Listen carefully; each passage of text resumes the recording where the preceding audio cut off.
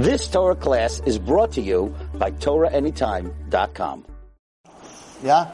Okay, Shalom Aleichem everyone. First of all, tonight we're live, and I would like to thank all the girls in Toronto. They're starting this week with Wednesday with Wallerstein, the 3 W's. We used to have this in Kansas, but now we have it in Toronto. There's a bunch of girls far away across the border that are sitting in a room like this tonight and watching this shir live. We want to thank them very, very much, and everyone who put it together. So that's your shout out. You can see me, but I can't see you. We're learning for Refuah Shalema. Mordechai ben Leah. Mordechai ben Leah should have a total Refuah Shalema from Hashem. All right. Also, announcement. It shouldn't happen Tisha B'Av, but if it does happen, well, it's going to happen. Tisha B'Av is going to happen. The 9th of Av is going to happen, but it should be a yontif. We should celebrate it. But if we don't celebrate it, so we have, of course, we have it here in Ornava, an amazing schedule. Monday night, the fast begins at 8:11. Meyer's at 8:55 with Eicha. At 9:45, I will speak on the subject as the dawn of Mashiach approaches. That's Monday night. Tuesday, from 11 to 12 I'm going to do Kinnis. From 12:15 to 1 is Rabbi Label Lamb. From 1:15 to 2 o'clock is Charlie Harari. From 2:15 to 3 o'clock is Rab Duvi Ben Suzan. Then we have the Chafetz Chaim from 3:15 to 5:15. 5:15 is Ivy Kalazan. 6:15 is the Chafetz Chaim again, and then 8:15 to 9 is Rav Shmuel Skeis. At 9 o'clock, the fast ends. L'Shana Haba B'Yushalayim. If for some reason you cannot get here, you can view all the shiurim live at www.ornava.com. You can go online and you can watch it live. It's of course sponsored by Junie Jr. And we hope that we'll be in Eretz Yisrael. But if not, we'll be here. So be here. Now, this week's Parasha, I have an interesting story. I just came back from Eretz Yisrael. I was there for a while. We went to all the Kvarim. We went to all the live tzaddikim. Baruch Hashem, got a lot of brachas for everybody in Ornava. So I have a very interesting story that happened to me in Eretz Yisrael. But before that, we're going to learn a little bit about the Parsha. So this week's Parsha is Pinchas. Pinchas ben Elazar ben Aaron HaKohen. But we have to go back to understand this week's Parsha. We have to go back to last week's Parsha. At the end, in Parshas Balak hired Bilam to curse Klal Yisrael. It didn't work. Every time he opened his mouth, out came brachos. So they realized that they couldn't use the power of the Jew against us. In other words, when Yaakov Avinu got benched, so we got benched, Kol Yaakov, the power of Klal Yisrael is the voice. Yadayim de Esav, the power of Esav is the hand, is war, is killing. They wanted to use, Bilam and Balak wanted to use the power of the Jew against the Jew. So they wanted to use the Kol Yaakov against us, which meant they wanted to use words, so they wanted to curse us.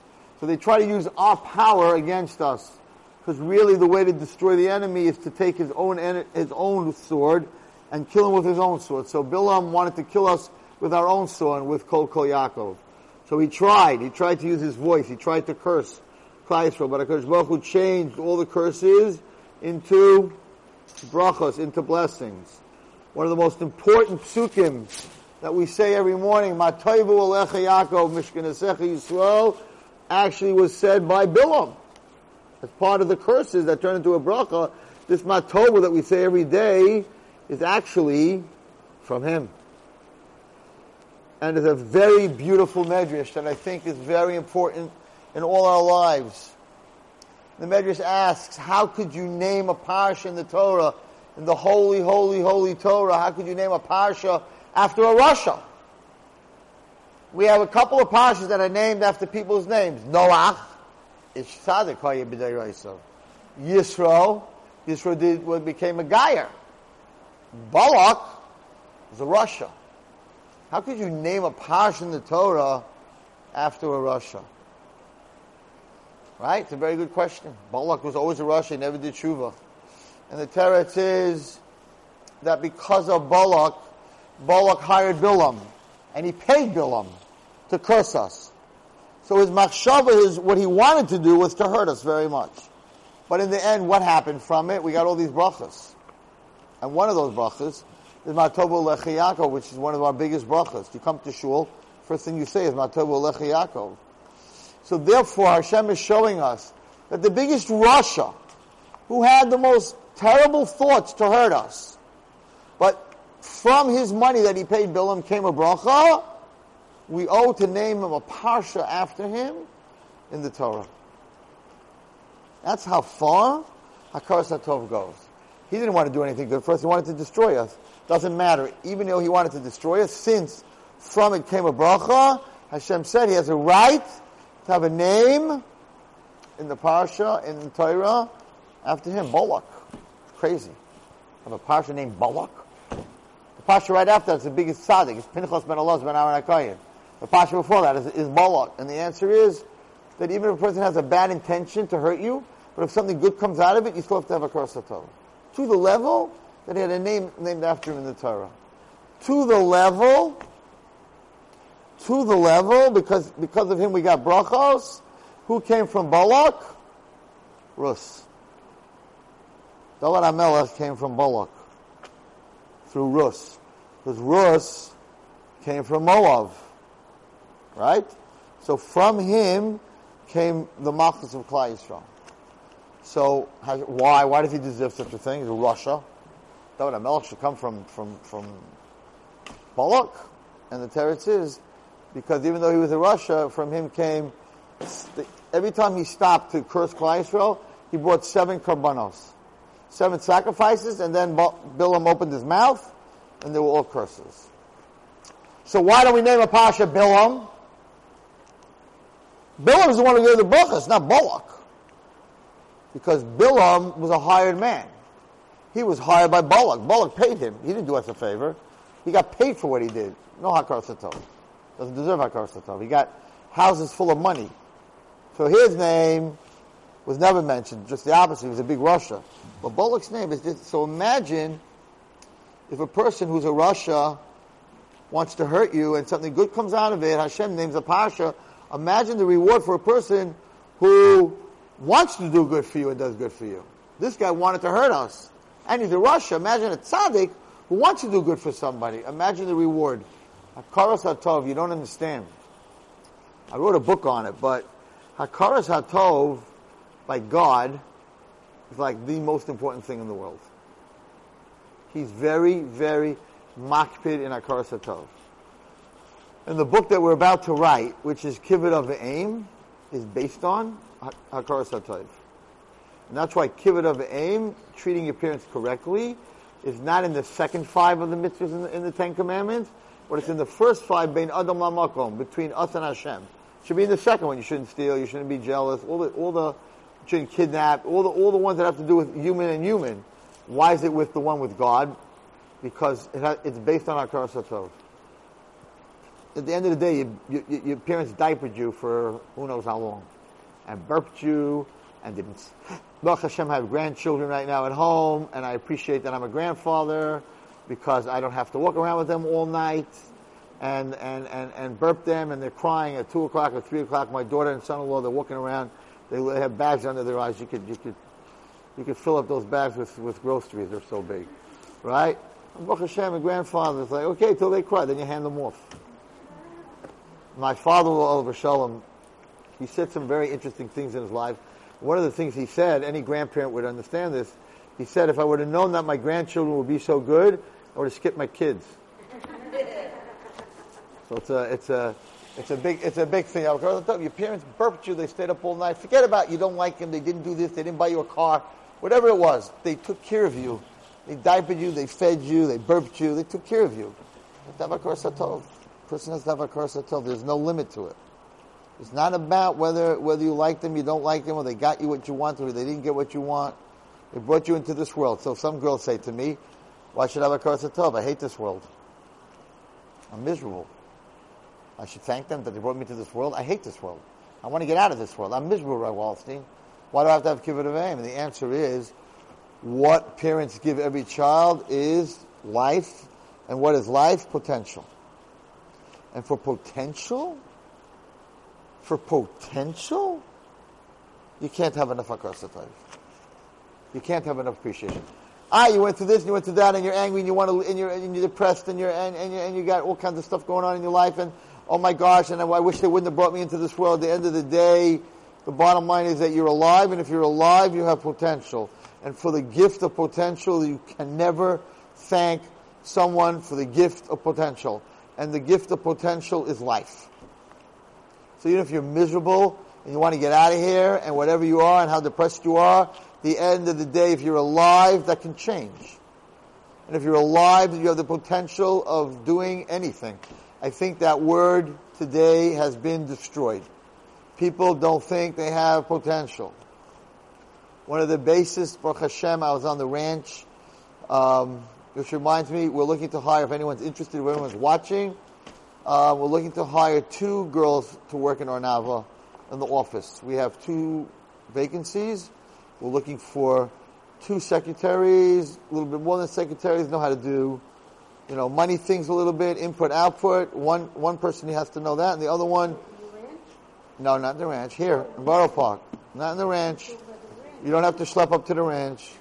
No, right here in our Brooklyn office in Borough Park. So whoever is interested, whoever is watching, whether they're interested in a job to work for Ornava, the honor to have a job to work in Ornava, definitely, we're looking for 2. What? Full-time. You have to know the computer. Yeah, I'm afraid so. That's why I can't get a job there. I don't know anything about a computer. But anyway, so when I'm talking about the ranch, I want to give you an explanation. So when I was traveling through many rehabs, one of the most fascinating, outside of horses, which I have to tell you is I'm just watching the girls that are up there. There's nothing like it. The therapy of a horse is just unbelievable. They came in, there's flies. I don't like flies. I don't like this. I don't like the horse's tail. I don't like him. It's dirty. It smells. We have Jewish girls. They don't like horses. Now they're all riding. It's my horse, right? Well, Steve, get away from that horse. That's my horse. You're not riding on my horse. So that's equine therapy is amazing. But there's another therapy, which is very fascinating, which Baruch Hashem, I have some amazing staff up there. And one of them is a farmer. He's a farmer. Jewish kid, a Jewish boy who lived in Alaska for 3-4 years in the woods on his own. He's a survivalist. Then he married a very beautiful Jewish girl, and she's a therapist. What better to have than a survivalist and a therapist in your ranch? So he's a farmer. And I told him that one of the therapies that I saw in my travels is called agricultural therapy, which kids who don't believe that they have any potential. I have no potential. I don't want to be anymore. God, I want Hashem to take me back. I'm done. I'm depressed. I can't do anything. Everything I touch falls apart. I have no friends. You plant corn. And you plant tomatoes, and you plant cucumbers, and they planted radishes, and they planted a lot of other things. Right? And you plant something in the ground, and you planted it. And then 4 days later it starts to grow. And then you watch it grow, and you water it, and you take care of it, and you put a fence around it to protect it from the animals. And then one day, you, who thought you could do nothing, is picking your corn, and your tomatoes, and your cucumbers, and you're not sharing it with anybody because it's yours, right? And what person can't do that? What person doesn't have the potential to put a seed in the ground and water it? Everybody does. So agriculture therapy shows you that for sure at least you can be a farmer. And you can make things grow. And that opens up in a human being their ability, what we call the third eye, to be able to see past the darkness and the anxiety, and they're able to work with the earth. I'm very into that. I'm very into connecting to Hashem's Bria. My connection to Hashem, I'm working on it that it should be through learning, okay, but my connection to Hashem is through His creation. Just to be part of His creation, to breathe the air, to plant, I have outside my house, there's a guy, Norman, in Muncie, who is a very homopathic, to say the least, a hippie, and he's very into the earth and everything else. He chops his own wood and whatever it is. So one day he came to my house, he's like, Zachariah, I brought you some peppermint. I'm like, what am I going to do with that? I live in Brooklyn. He says, no, you're going to plant it in front of your house. They get crazy, they grow like wild. And you're going to make peppermint tea. I'm like, yeah, okay. Sure, maybe we'll put coffee out there, we'll grow cocoa beans, we'll have a whole garden. He says, no, you'll see. Then he brought the next week lemongrass, which is amazing. So you're going to make tea from that also. I'm like, I don't know exactly New York air if I want to make tea from what's growing in there, but whatever it is. Anyway, to make a long story short, every morning when I walk out of my house, I go over to the peppermint and I take the leaf and I make a bracha, bari isbei b'samim, and I smell it. And then I take the lemongrass, which smells amazing, and I crush the leaf, and I already made the bracha isbei b'samim, and I smell it, and I say, thank you, HaKadosh Baruch Hu, that you brought smells into the world. And then I try to figure out, I don't chat. From the same piece of ground has no smell. So if you take the dirt, actually it's not true. I'm sorry. New York ground has no smell. But if you go up to the mountains where they're farming, and you take that red, wet mud, and you smell it, earth has smell. It does have a smell. But anyway, it doesn't really have a good smell. It has a smell. And you have these two plants. Here's a peppermint plant, and here's a lemongrass plant. And I'm like, they're both coming out of the ground that doesn't smell. Where are they getting the smell from? Where does the smell come from? Smell is a real thing. It's not coming from the air. The air doesn't smell. The ground doesn't smell. So it's not from the air, it's not from the ground, it's not from the water, and it's not from the sun. The four things that make a plant grow. Right? In the plant that Hashem created, there's a smell. Even though they're both coming out of the same place in the earth, right next to each other, they smell different. And if you had 10 different ones, all 10 would smell different. I'm like, Baruch Hu, you're like my superstar. How do you do this? Why did you do this? There's so many millions of people that don't smell anything during the day. They walk out of the day, all they do is smell the garbage. They walk around all day, this smells, ugh, that smells, ugh. There's so many good smells. Okay. So I knew this, and I connect. That's how I connect to HaKadosh Baruch Hu. The potential of a human being to enjoy what's around him. I'm talking to my daughter this week. She wants to help in the ranch. She's an OT. And she says to me, there's a whole therapy, aromatherapy. I'm like, what does that mean? She goes, there's a whole therapeutic part about OT, which she is, that you can heal people, you can relax people through smell. I'm like, okay. She goes, no, there are different smells for different things. Peppermint, if you have a headache, a migraine or a very bad headache, and you take peppermint and you smell it very deeply, you'll take your headache away. I'm like, okay, aromatherapy. Okay. And this week, I made a joke out of it. So what does Hashem do? He gives me this crazy headache one morning. And I'm like, okay, I got my peppermint plants. I didn't really believe what she said. I'm going to try it. So I took a bunch of them, and I took a very deep breath. Goodbye headache. Goodbye headache. So instead of taking 2 Tylenols, which affect your liver, right? Instead of taking that. So if you okay, again, we're New Yorkers, we're not living in that life, but everything is in the Bria. Everything is in Hashem's creation. So everybody has the potential to be a farmer. Everybody has the potential to make something grow. And that's life. And therefore, since your parents brought you into this world where there is food and taste and smell and sunshine and a lot of good things, yes, there's a lot of hard things. I'm not saying there isn't. But you have the potential to connect. You have the potential to make a bracha, baruch atah Hashem, to bless Hashem. You can't do that in the next world. There's a crazy amount of hakarat Hatov that you owe them. So much that's in the first 10 of the. It's in the first 10 of the Seres HaDibros. Now, I wasn't going to talk about this tonight. I wasn't going to go to Kibbutz of Aim. I'm talking about Pinchas, but I guess someone in this room has to hear it. Maybe it's me. Someone struggling with their parents and thinks they owe them nothing. It's not true. It's not true. Doesn't mean they're allowed to abuse you. Doesn't mean they're allowed to scream at you. Doesn't mean they're allowed to hit you. That's not what I'm talking about. But at the end of the day, Kibbutz of Aim is one of Hashem's. L'man Yirich and Yemecha, there's only two. Shluch HaKan and Kibbutz of Aim. Where Hashem says in the Ten Commandments that I will give you long life. It is so important to me that a person has Hakarat Hatov that I will give you long life. Therefore, Balak, the Rasha, who did it to hurt us and destroy us, still has his name in the Parashat, and because of him, 24,000 men died in a Magefa. He still has a name in the Parashat. Because in the end, he gave us a bracha matov u'lechiach. What happens? Balak and Bilam realize you cannot use the word of the mouth against the Jews. That's our power.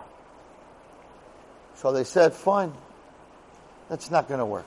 What we're going to do, we're going to get the Jews, the men, to sin with our girls, with our daughters. And then Hashem, when Hashem sees immorality, he's unforgiving. And he's going to get angry. What Bilam was trying to do the whole time, to the 1 second that Hashem is angry in the morning, whatever that means, he wanted to curse us during that moment. That didn't work. So they came up with a brilliant idea. We're going to get Hashem really angry at them.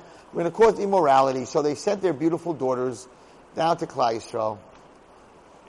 Balak, who was a king, sent his princess, his daughter, who was a princess, down. And that was Kozbi Basur, who was sinning with Zimri ben Suli, the Nasi from Shimon. He sent his own, and it says that he, at that point, there were 5 kings, he was the top of the 5 kings. But when he took his own daughter to send her down for Znus, he dropped all the way down. That was their brain thing, to get the Jews to do Znus. If they do Znus, they do immorality, they got him. Hashem will destroy them. And they were right. How did they get them? How did they get these 24,000 men who came out of Mitzrayim, who saw the Kabbalah Torah, who were not Rishayim? How did they get them to fall? You have a very big shir in Eretz Yisrael. It's on Torah anytime, in a yeshiva to boys, on Shmiras Einayim, on watching your eyes and watching what you look at that you're not supposed to look at. In Kriya Shema, spoke about it last night also. So in the last part of Kriya Shema, what do you say? You say, Lo yisasuru achrei levavchem achrei einechem asher atem zoynim achreim. You say it twice a day, or 3 times a day. Kriya Shema Lamita. What does that mean? Lo yisasuru achrei levavchem achrei einechem. What does sasuru mean? Doesn't mean you shouldn't look at girls. Lo yisasuru, you shouldn't follow. So, the Aveira, if someone's walking the street, a guy's walking the street, a girl, he's in Manhattan, and a girl not dressed walks in front of him. He wasn't looking for it, he wasn't in a bad place, he was in a good place, Park Avenue somewhere, and because it's very hot outside, this Goyish girl was dressed, totally not dressed, right? And all of a sudden she walks in front of him. What's he supposed to do? So the Aveira is Loisasuru after the Rafeinechem. You should not follow her. In other words, when she walks by, she's in front of you. But then to follow what you just saw, so suru means to follow, that's the Aveira. The Aveira is not the first look because it wasn't your fault. So suru means to follow. So how come it doesn't say lo suru achrei einechem achrei levavchem? Don't follow your eyes and don't follow your heart. Because when the girl walked in front of the boy, he wasn't looking to see anything that he shouldn't. But if he decides to turn his head to follow what he saw, that's coming first from the heart, not from the eyes. No, it's something walked by you shouldn't see. Or something showed up on a girl's computer. It's not only by a guy. Something showed up on a girl's computer. She shouldn't be watching this porn or whatever this garbage is on her computer. And it pops up. They have these pop-ups. You didn't know. It says, call me and look at, an emergency, and you open it up and all of a sudden it's like, whoa. What's that? Right? So, if you hit the disconnect button, fine. It wasn't your fault it popped up. I mean, it was your fault that, whatever. We're not going to get into the whole internet thing, right? When it popped up, they sent you an iPeg, and you thought it was a picture of a girl, your friend in Eretz Yisrael. Please look at this immediately. And you turn it on, you're like, whoa, what is that, right? So, if you turn it off right away, it wasn't your fault. But if you're like, what was that? Let me see what that was. and you start following what you saw, so then you're over that Avera. And the reason you're doing it is because your heart's telling you, hey, check that out. So a guy said to me over the years, okay, no, Rebbe, get over it. So there's a girl, and she wasn't that nicely dressed, and she was walking in New York, so I watched her walk down the street. So bad! I didn't know her. I didn't call her. I didn't follow her. Come on, Rabbi Wallerstein, chill. I said, read the rest of the pasuk. You say it 3 times a day. Loisasuru achrei levavchem achrei einechem asher atem zainim. Zainim means a zaina, prostitute. From Sasuru, following what you're seeing, in the end, says the pasuk, you say it. You guys say it. What do you understand? What does that word mean? You say it 3 times a day. From the Sasur, I'm just going to watch this, I'm just going to watch that. It's not the end of the world. The pasuk says in Kriyat Shema,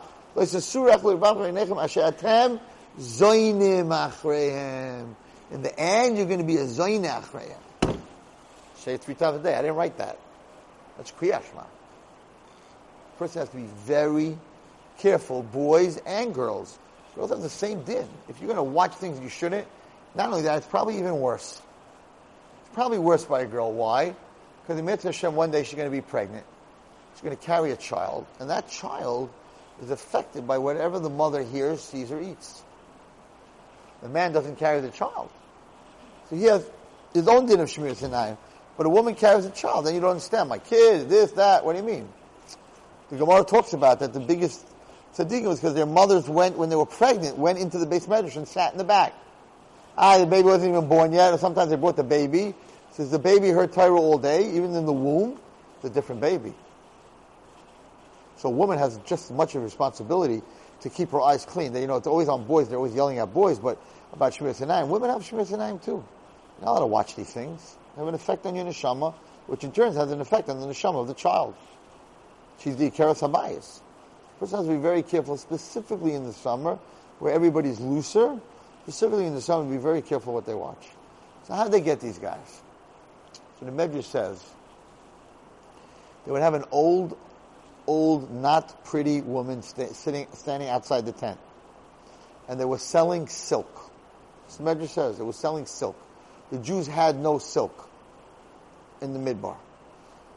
So they were a market, they opened the market, and the Jewish men went to buy silk for their wives. And outside, there was this ugly old person.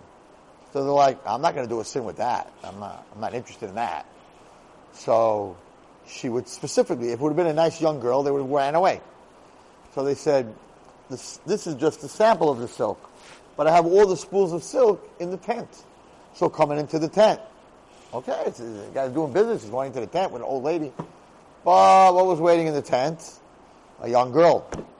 They should have ran for their lives, but they didn't. And the young girl said, sit down, and let's talk prices, and this and that and the other thing. And why don't you have something to drink? And we know we're not allowed to touch the wine. And they were mamish, they knew all the halachas. And they got the guy to get whatever it is. In the end, they got the guy to serve Avodah Zarah, because they got him drunk. They got him to serve Avodah Zarah, they got him to do Averis with them. Totally fell apart. The halacha of not drinking unkosher wine or wine that's touched by a guy that's not mavushal comes from this week's parsha. Because they got them drunk, and once they got them drunk, they drank with them. So if the guy can't open the drink and it can't be goyish wine, so it's a protection that you're not going to get drunk with them. Once you get drunk with them, you're going to do averis with them. And in the end, they ended up doing the worst averis. The worst averis. And 24,000 of them died, and they were dying. And Hashem would have destroyed Klal Yisrael. And this Nasi, Zimri got up with Cosby, who was his princess, and they were doing a sin in front of the whole Klal Yisrael.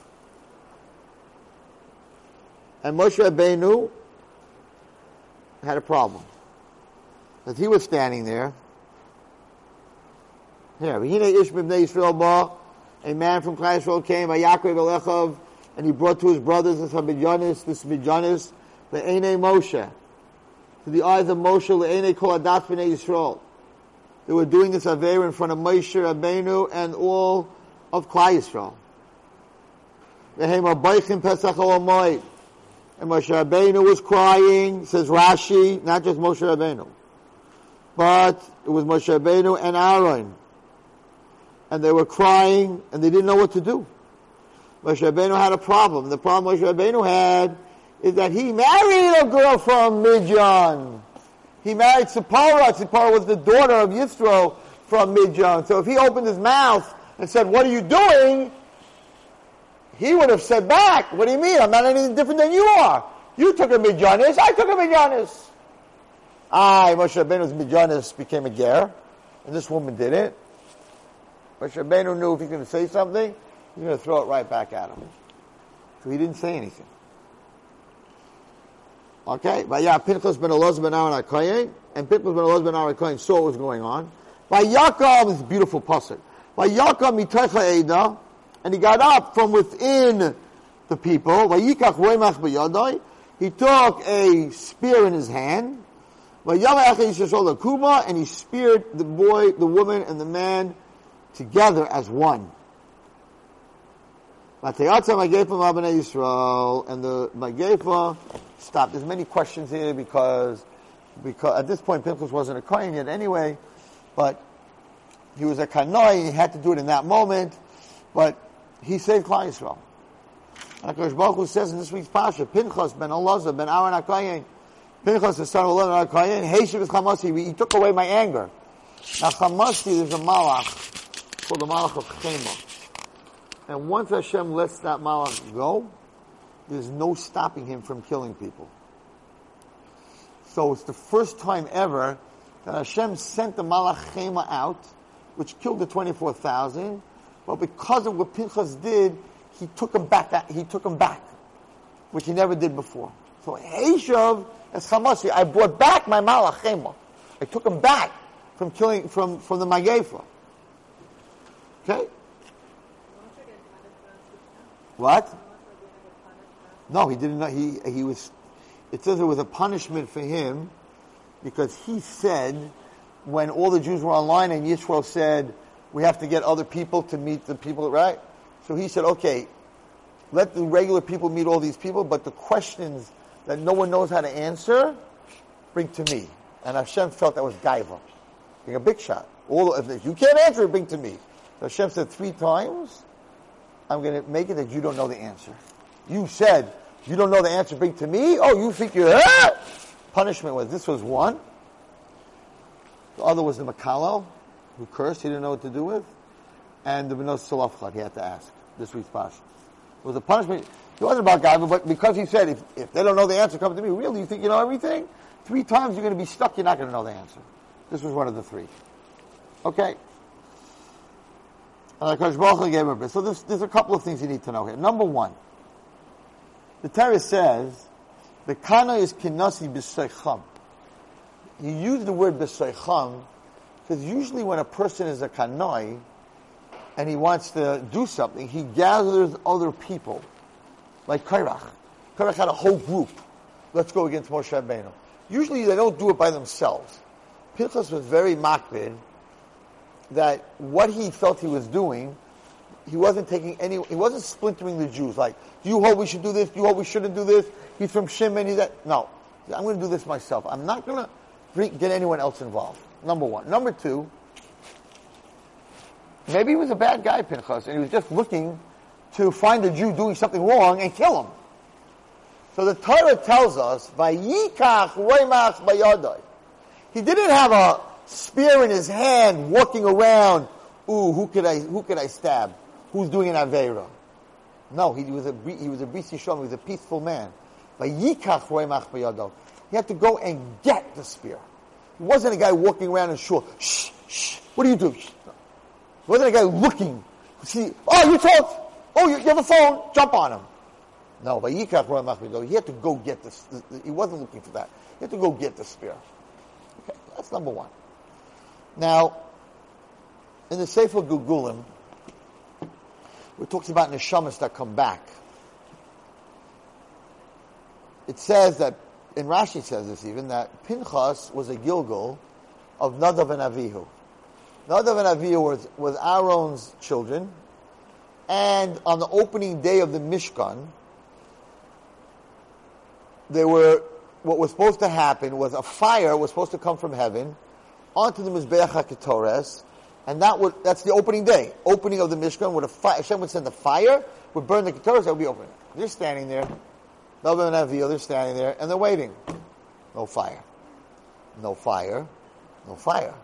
They said to each other, oh my God, this is embarrassing to God. The Jews are waiting. It doesn't seem to be like God sending down the fire. So let's us light the fire, right, and get it going. So they went and they lit the fire. So fire came out of Shemayim and killed both of them. Why? Because it made it look like that Hashem couldn't send the fire down. That they had to do the fire. So it was a very huge Chilul Hashem. But they wanted to do the right thing. They wanted to do it for Hashem. Doesn't matter. Hashem said, wait till I send down a fire. And you listen. Don't make your own cheshbonos. We talked about this. This is what Hashem wants. Don't, what's the word I use? Rationalize. Don't rationalize. So they made a big kill Hashem. Because they lit the fire like Hashem couldn't light the fire. So they were killed, both of them. Now they both never got married because they felt that they're too holy to be married to a woman, tamei, this and that. So they never got married. Now a neshama of a person is only half until you get married. So each one of them was only a half neshama. So together they were one neshama. And they had to fix what they did. They did a very big avera. They made a very big chilul Hashem, but they were the sons of Aaron HaKohen. So Hashem brought them back in the neshama of Pinchas. Pinchas went ahead and made a tikkun on their neshama by making the biggest kiddush Hashem. Here there was a big chilul Hashem. This Nasi was doing an avera with this Midianite woman. He came and killed them both. Made a big kiddush Hashem in front of Hashem. So he was misakein.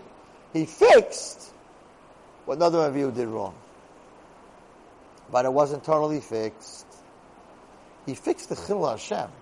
But when you do tikkun on a Gilgal, you got to do the whole thing. And part of what they did wrong was they brought a fire on the Mizbeach, but they weren't supposed to. And he didn't fix that. He fixed the chilul Hashem. So the Mefarshim say that now Pinchas, who fixed Nadav Avihu, became Eliyahu HaNavi. Now, if you know the story with Eliyahu HaNavi, I'll tell you to you very short, because I want to tell you very fast the story that happened to me in Eretz Yisrael. If you know the story of Eliyahu HaNavi, the story of Eliyahu HaNavi was like this. Eliyahu HaNavi was a Navi. At that time, there were a lot of Nevi'im Sheker. They were Nevi'im Baal. They were Nevi'im who said they were God's Nevi'im, but they were Nevi'im of Avodah Zarah.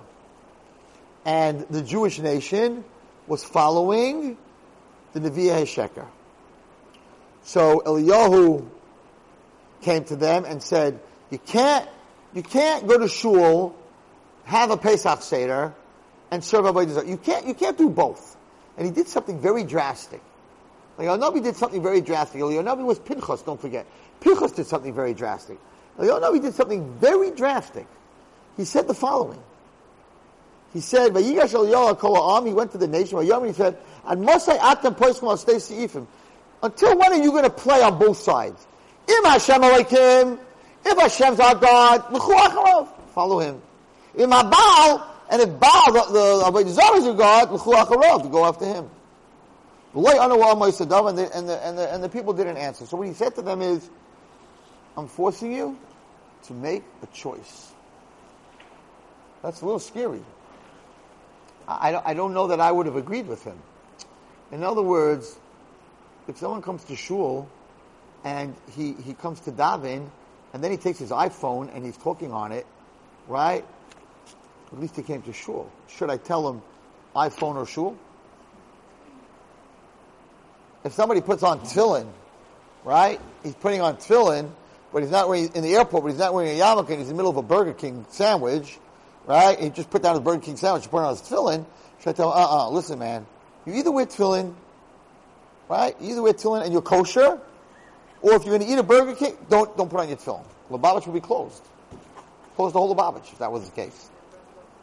So, here, Eliyahu HaNavi got up and said, hey guys, no more games. You either are an Avodah Zarahnik or you're God. You can't be both.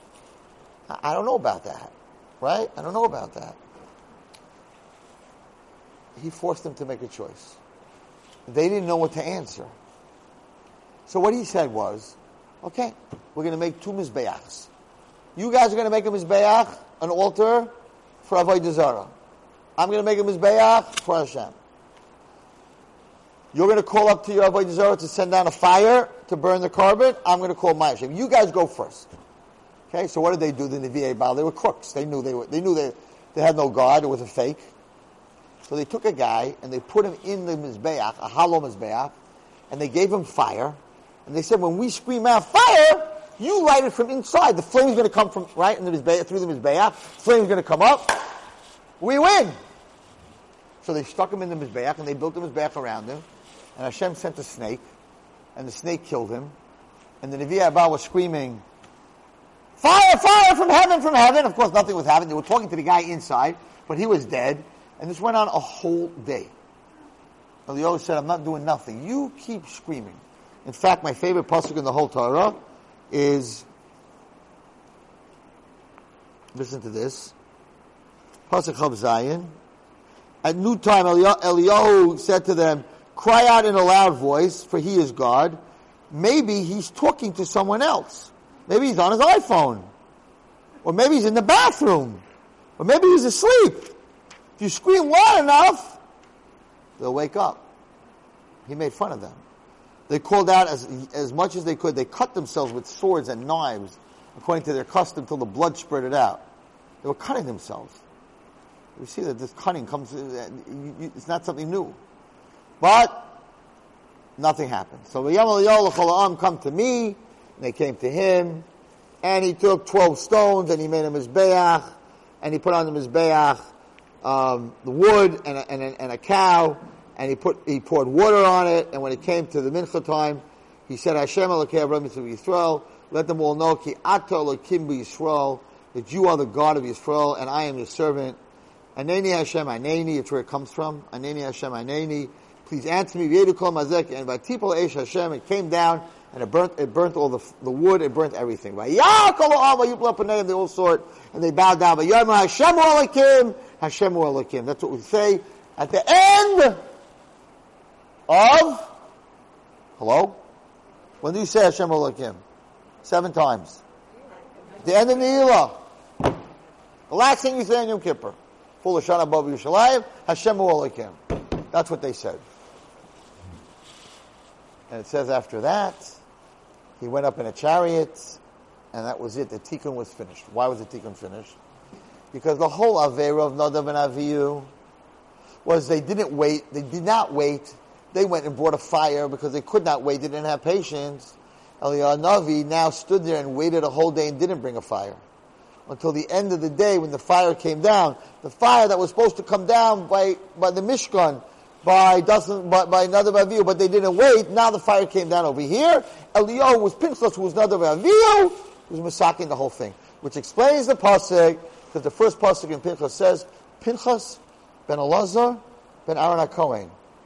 Pinchas wasn't the son of Aaron HaKohen. Pinchas was the son of Elazar, and Pinchas was the son of Aaron HaKohen, says the pasuk. Pinchas wasn't the son of Aaron HaKohen. But if Pinchas was Nadav Avihu, if Pinchas was a Gilgal of Nadav Avihu, who was Nadav Avihu's father? Aaron. So Pinchas was the son of Elazar, but because of the Gilgal, he was also the son of Aaron. And that explains the first pasuk. Zu Torah. That's Torah. Now let me tell you my fast story. Crazy story that happened to me in Eretz Yisrael. Tomorrow. A week ago tomorrow. It was an amazing trip. I went to Amuka. I went to places I never went. The Rambam, the Ramban, the Rav Yechanan Kohen Gadol, his Talmidim, the Ari HaKadosh. I mean, everywhere. Rav Shimon Bar Yochai, Kavarochel, Moritz HaMachpelah, Rav Chaim, Rav Steinman, Gedolim, Tzadikim. I was on the high of all high. Every day was seeking. Forget, what more can you get in life? You can't get more. Comes Thursday. It's around 1 o'clock. And I was somewhere, and I went to pick up something that was very valuable. And I had to go down Mincha, because I was flying Thursday night. I was flying home. So I had to go down Mincha. So my friend who was with me said, let's call a taxi. Let's call one of the taxis. I said, what do you call a taxi for? on the street where I was. There's a main street. There's 100,000 taxis. Let's just wave a taxi. Okay. Hashem runs the world. We wave a taxi. Taxi pulls up. Get into the taxi. I'm looking to see Romema, some kind of name on the taxi. Nothing. I'm looking to see the name of the driver. It's usually on the side. Nothing. This guy's an Arab. Not only is he an Arab, but when we said we want to go daven in shul, right? So I said where I want to go. He had no idea where it was. So he said, put it in my Waze. So I don't know how to use Waze because I don't have Waze. So he gives it to my friend, and everything on his iPhone is Arabic. I'm like, uh-oh. But he looks like an older man, like a nice guy. Okay. So we go to Zichra Moshe. Zichra Moshe is a minion factory in the middle of Geula. That's where we're going to go daven mincha. Fine. We go to the daven mincha. I get out of the car. I walk into Zichra Moshe. There's a man standing there with a sefer. He said, I just wrote this, 20 shkolim. I'm like, okay, let me see. I take the sefer. I start looking at it a little bit. I'm like, oh my goodness. I left the bag in the front seat. I'm talking a lot of money. It's not money, but it's items that are worth a lot of money. I'm like, oh my gosh. I don't even think for a second because I'm dead. I'm dead if I lost this. I run out of shul. I forgot to give him back the book. So I'm running with his book. He thinks this guy's a ganef, right? And I start running to, Zichron Moshe goes to the main street. I start running. It's 100 degrees. Last week it was 100 degrees every day. Yerushalayim was 96 degrees. Humid. I'm running. I'm not so much in shape. Like a wild man. As I'm running, I'm looking at every taxi. I got to find the taxi. I run all the way up to Kikar Shabbat. I run back through Gula. Gone. I'm sweating. I'm like, I can't go home. I can't go home without this. I can't go home. I'm flipping out. I didn't daven mincha, and I realized I have this guy's safer. So I go back to Zichron Moshe. I don't know what I'm going to do. How am I ever going to find it? He didn't have a name of a company. He didn't have his name. I don't even, who do I call? I walk in, and you can imagine, I'm washing my hands from mincha. You can imagine my head I'm gone, right? And this guy comes up to me. Wallerstein! I'm like, not now. He says, Wallerstein, tzedakah! Don't you remember me from America? I'm like, listen to me. Not now. Not now. I can't talk to you right now. You have to give me. I'm like, no, I don't have to give you anything. I have to go daven, and I have to go find this thing that I lost. No, you have to give me. I want to punch him in the head. I really did. I said, you know what? Okay. I'm going to give you. I take out of my wallet $20. Not $1, not $5, $20. I'm like, okay, you're right. Hatzlacha bracha. Oh no. I want $100. This is nothing. Excuse me? This is nothing. I want more. You have to give me more. You always give me more. I'm like, take it and enjoy it, or give it back. I just wasn't in the mood. He says, I see you running all over. You know what happens when you lose something? So I'm thinking to myself, 1 second. It's not in the car. When he gave me the safer, I put it down. It's probably in Zichron Moshe. So when I came back, I'm looking through all the tables, whatever's hanging, everywhere that maybe I left it there and someone found it and they put it somewhere else. So he saw, this poor person saw me running, searching. He says, did you lose something? I said, yes, I lost something, and it's very valuable, and I don't know what to do, and I'm very messed up right now, and I really don't want to talk to you. So I went to daven mincha. And I daven mincha. I went to daven mincha. That's where my head was. Okay, I go to daven mincha. I'm like, at the end of mincha, I'm like, okay, Rameh Balanes, I need your help. I was by you yesterday. I went to Rameh Balanes. I was by you yesterday. I lost a few things in my life. I gave you a lot of money. I'm like, $500 $500. You're not supposed to say if I find it. Whether I find it or not, $500.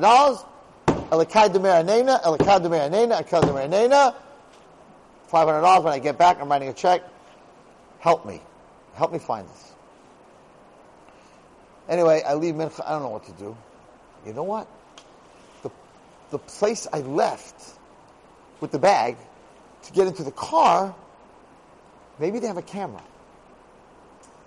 So I call up the place, and they have a camera, and they're like, which side of the street? I said, which side of the street? Okay, give us an hour. They get the tape, they get everything. They have the license plate of the cab. I got the license plate.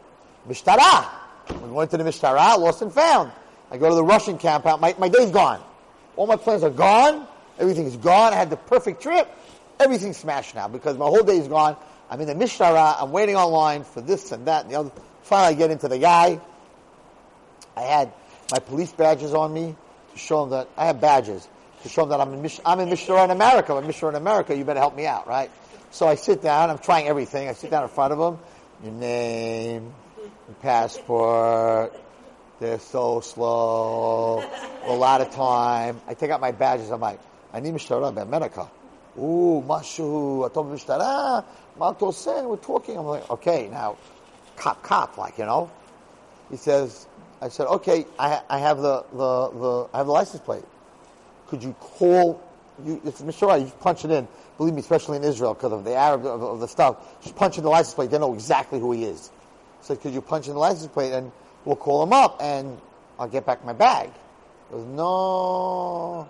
There's a new rule in Israel. You can't do that. The police are not allowed to do that anymore.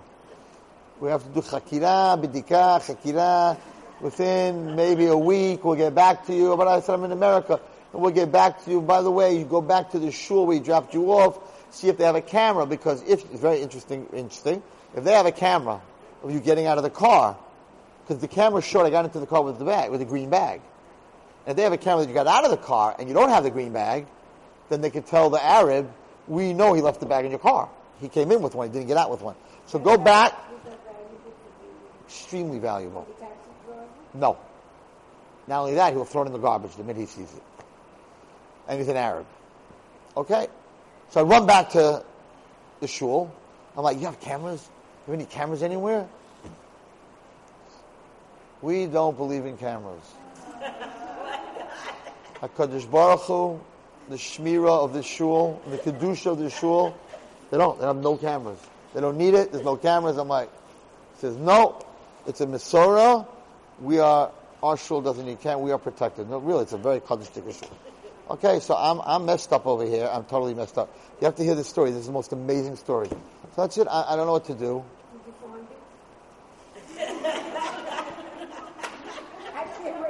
I go home. I go home. I'm packing for the plane, and the bell rings. We're 4 guys on this trip.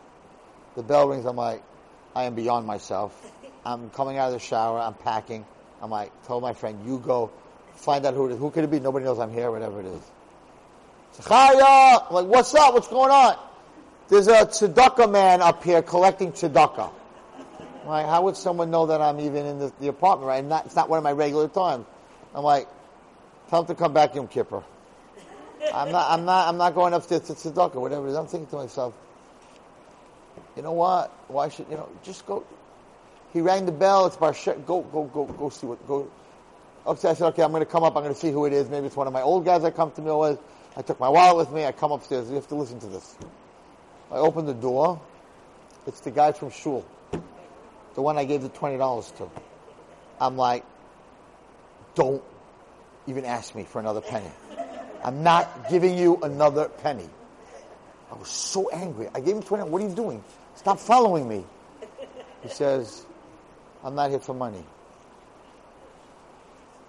He says, there's 2, you lost something, right? In the taxi. You told me today by Mincha. I said, yes. He said, there's 2 numbers on this paper. They are datim, they're religious Jews who are very high in the police department.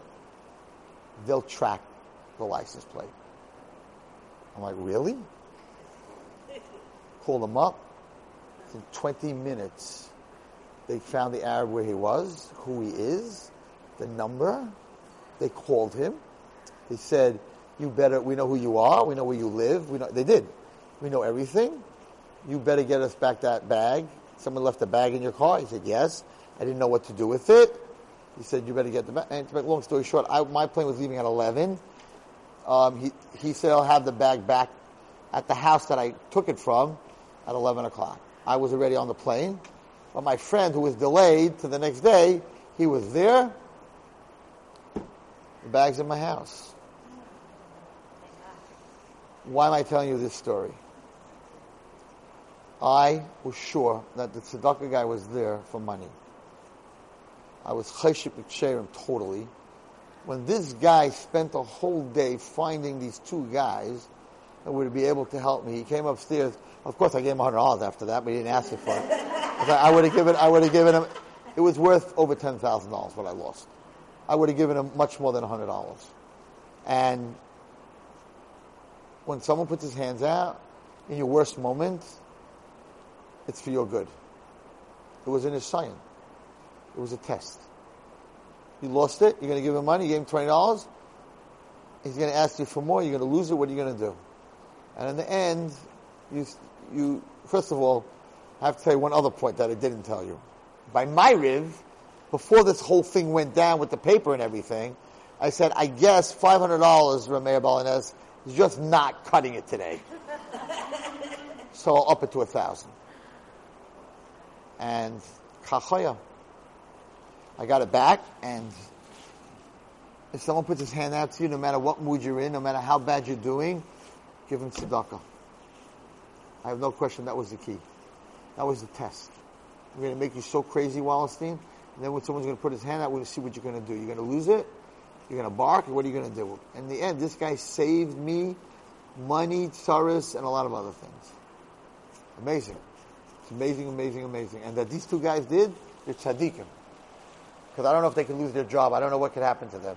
What they did, they went into the information, into the computers where you can get that information, and they got the guy. And I have to tell you something very fascinating. I was told to give the Arab driver $100 as a tip, that he didn't throw it out. He could have thrown it out.